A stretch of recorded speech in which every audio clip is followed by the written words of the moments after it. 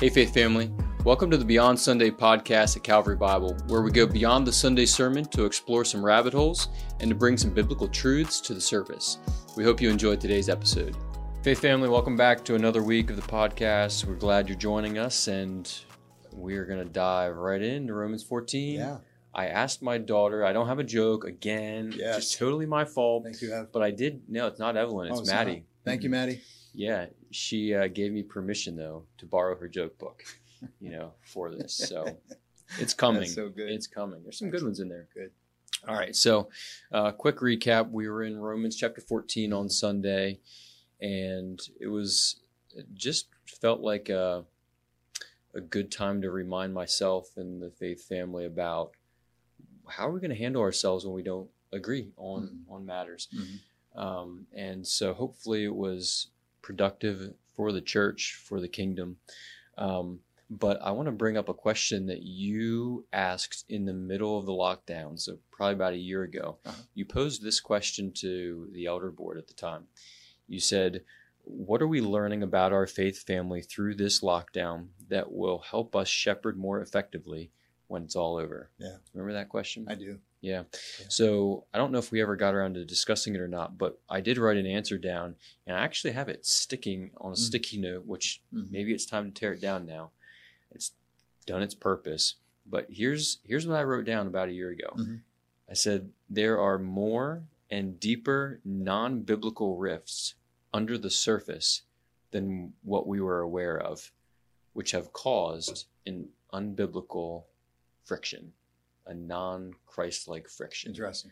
Yeah, and so that was my take about a year ago. Mm-hmm. And there's, I think, still some of that brewing under the surface in some ways, COVID-related stuff that's still lingering. But regardless of COVID,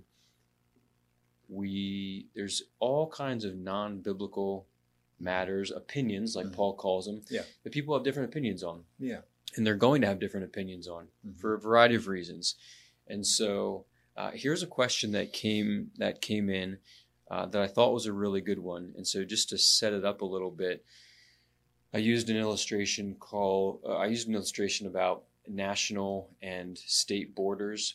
Yeah, and that was a good illustration. Very, very helpful. Okay, well, it wasn't original to me, so I can't take credit. No, you gave credit. Yeah. Yeah, so anyway, I think it's helpful for me, but the analogy or illustration is that some of these issues that we face are matters of opinion, and those are like state borders that we cross easily and we don't think twice about it. And then there's other ones that are national borders. You need a passport, and you need to have a lot of things lined up to go into another country. So those issues have to do more around the national issues are Jesus, salvation, those kind of things. But I thought this was an insightful question. And it said, you mentioned the difference between state borders and country borders, specifically that issues centering on Jesus and salvation being national, country border issues. And the question is, are there any issues that don't center on Jesus and salvation that we should be thinking about as those national line issues and willing to quarrel over? So I have some thoughts, but I'll let you chime in. Well, just from some of our recent Bible studies together on Sunday, the gender issue would be one. That would be one that's, according to this questioner, the gender issue is a non-Jesus issue. Put that in quotes. It's a non-Jesus issue, but it's very, very important to bearing the image of God, and potentially very destructive to the church if we just decide that we're going to not read those scriptures or reinterpret those scriptures. So let me play that out. So let's hypothetically say, it's probably not a hypothetical, but hypothetically someone says, I'm a practicing homosexual, Right. I'm married in a homosexual relationship, but I love Jesus and his word, and how much of a national? Sure.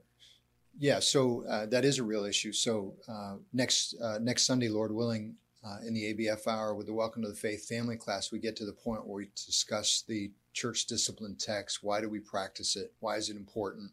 Mm-hmm. So in that case that you just referenced, our leadership would be prepared, of course, to move toward repentance and teach toward that, and to work like a Matthew 18? Just work down through Matthew 18, for instance, would be one of 2 or 3 texts, or 1 Corinthians 5 would be another one. Mm-hmm. So we would just simply work through those passages the best we could with a person and just urge them toward righteousness according to the way in which we read the scriptures. So you would drop the gloves and quarrel over gender issues? We would have to. Yeah. With someone in the church? We would have to. What about someone outside the church? Can, someone who says they're a Christian, right? But they're outside of outside of this church and your shepherding, etc. Yeah. But remember, several weeks ago on this podcast, I think we talked about the problem with asking that question is now we no longer have any jurisdiction, period. No, we don't. Now it becomes an issue of you'll have to decide on how your fellowship's going to go with that person. But as far as getting them to turn, you don't have any leverage that the church has. The whole point of Matthew 18 and 1 Corinthians 5 is the church has incredible leverage, spiritual leverage over that soul. And that's why it can be carried out regardless of response. Right. It has to be. That's our mandate in order to protect the holiness of the church. And that's clear from 1 Corinthians 5, for instance, with the imagery of leaven. Get out, cleanse out all the leaven, which is what we really are, is what Paul says. We are an unleavened loaf. And so let's stay that way is what he's kind of arguing. So that would be one of those non-Jesus issues. I think that's what this question would be talking about. Yeah. And so I think maybe the difference of opinion would be, let's just say there's another pastor of another church that agrees that thinks differently than you. Yeah, one says homosexuality is fine according to their definition of, they're in a relationship that's a covenant relationship. They love each other. Yeah. And that's okay. That kind of homosexuality is okay. Mm-hmm. We're reading that differently. So there's 2 different ideas on the text. Yeah. Go ahead. Right. And you would just disagree on whether or not that is, like, what kind of a boundary line that is. So I think for also, sure. And so this question came to me personally. Yeah. And I think one of the angles of it was how do we know what things to divide over? Yeah. And not, especially if it's a not, salvation gospel issue. Yeah. And one of my responses was, with something like that, it says something about the way we read the scriptures. Yeah. And so I would hold an issue like that in a high view, right at that national boundary line, because it says something about the scriptures and its authority. And if you start playing too fast and loose with things that are pretty clear in the Bible, then you can start playing pretty fast and loose with other things. So the slope gets slippery. That's good. Real fast, which is why that's where my dander would get up, like, in another way. That's good. And believe me, when I say that across Christendom, there's going to be so many different readings. So remember that ultimately what we're doing is we're saying our local church reads the Bible a certain way. And we do this because we think that that's in the scriptures. So let's use the example of someone's view on end times versus homosexuality. Good. I like so if I would not call someone who believed in amillennialism, I would not call them a sinner because of their view on the end times. The reason is because there are good scriptures that they use to defend their view, while I use other scriptures to defend my view. And so for someone who says there's really not a literal 1,000-year reign of Christ, I am not going to call that a national boundary because the scriptures are not clear. And that's just the way it is. I mean, I'd like to think that the scriptures are very, very clear. And some of you, of course, you do. You have your view and your reading on that matter. And I would say to you, hold it tightly. Just remember there's others that are going to hold just as tightly because of other scriptures. So there's a difference between the way you were talking about how do we read the Bible? Is there a violation of truth going on with a different eschatological view? I would say that's not a violation of scriptural authority in our lives. Mm-hmm. And that's because of studying church history, the number of people that have gone in different directions with those things and still clung to the Bible, Mm-hmm. which is different from someone reading Paul and saying Paul no longer speaks truth because the culture has moved. Yeah. That's a whole, so those would be two really different angles. Yeah. Yeah, no, it is. And I really think that's something that's helpful to get clarity in my own mind over is how am I reading the Bible and what's its place in my life? Mm-hmm. And to take something that is clear from multiple texts in the Bible and to say, no, that's not the case anymore. Mm-hmm. That's a pretty big deal, as opposed to like what you're saying, texts, issues that they're not clear. There's limited, passages about them. Mm-hmm. And, Paul maybe says something that Peter, you might read a little differently, or James. And so you have to have some grace in that. Yeah.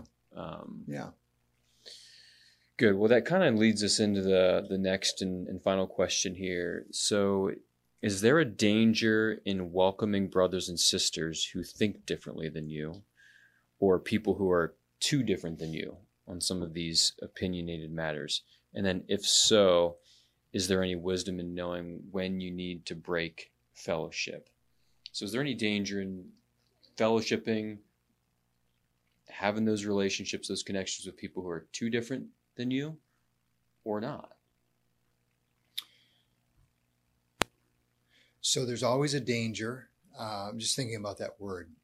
We said this not that long ago, that there is there's no risk-free zone to live the spiritual life. Yeah. So you're in a church, so just know that there's always a danger. So that's the first thing, is to say, yes, there's always a danger. So I guess the answer to that question is, yes, it is potentially dangerous when we're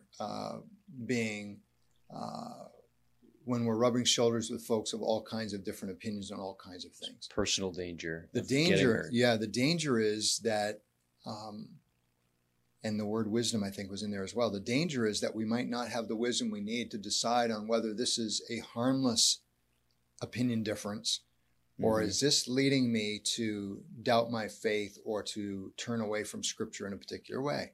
So I would say, yes, it is dangerous. The other side of that is, if we are dealing with the truth of Scripture,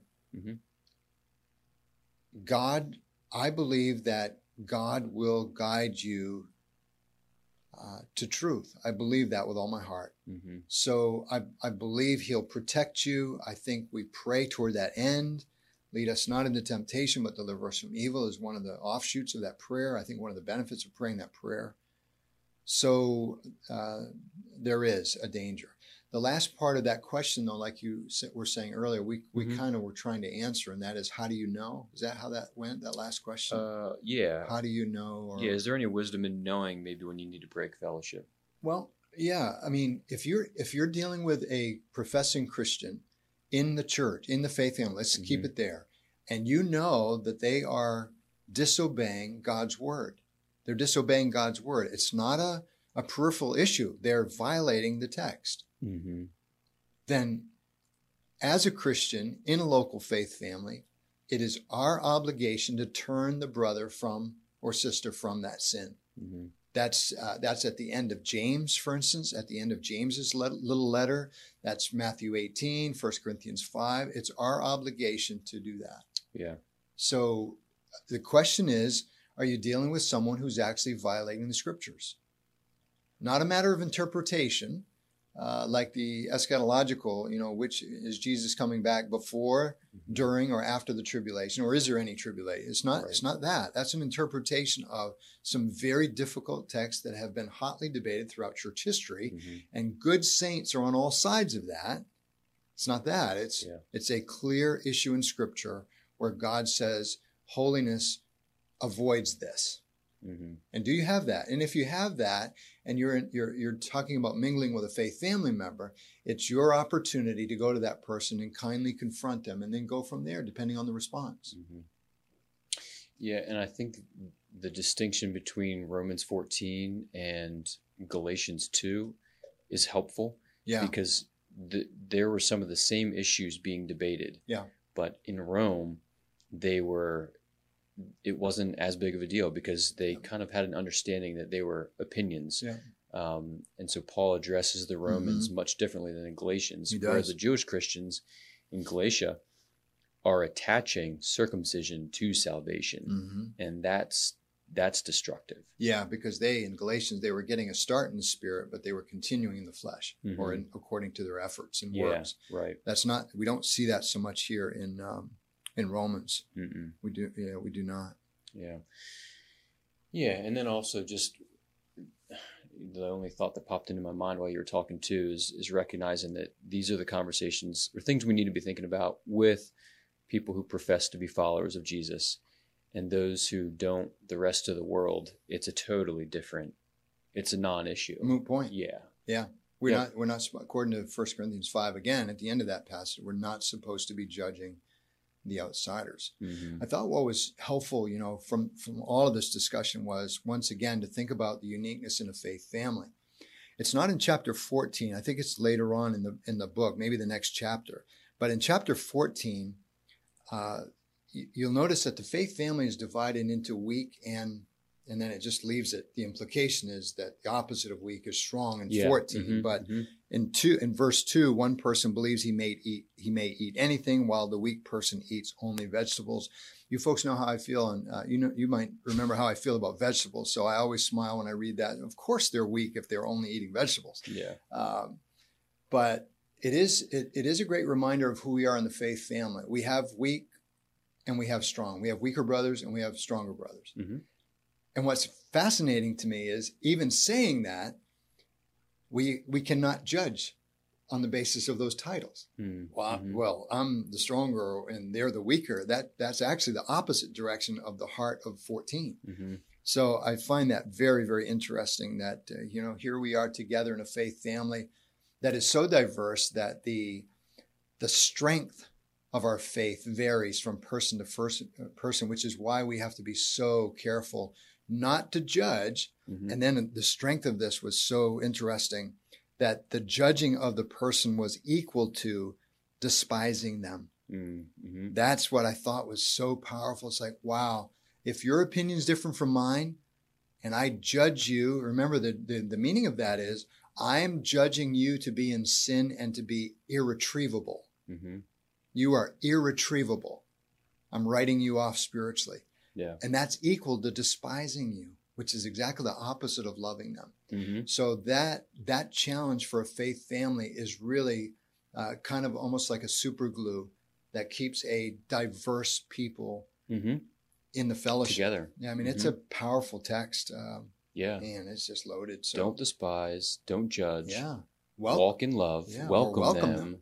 Yeah. It was later in 14. And the reasoning, God welcomes them. Yeah. God's welcoming that person with a different opinion. So God's okay with them. And yet I'm going to say, keep your distance. Yeah.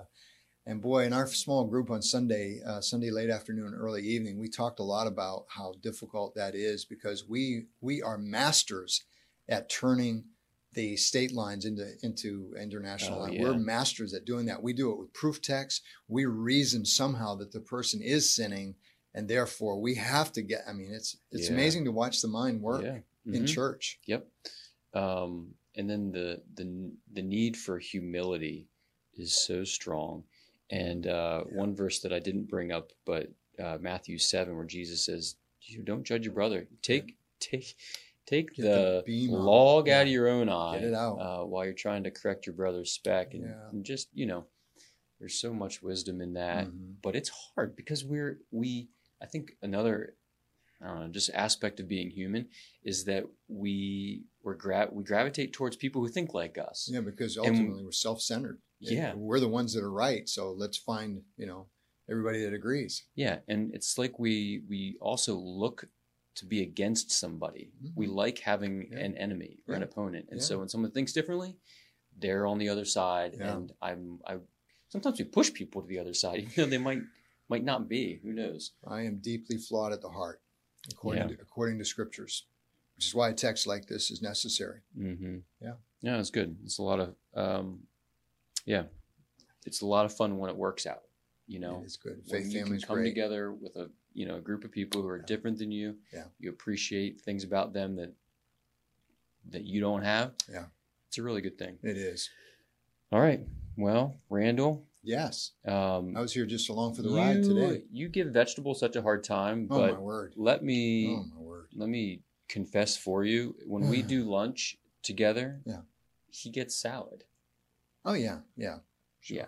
I do. With vegetables. It's a vegetable salad. Yeah, because you have to. I'm told. You have to do it. Yeah. Well, who's telling you? Probably Eric. Jen. Not God. Probably Eric and Jen. He says eat things besides vegetables. I know. I'd love to proof text to both of them.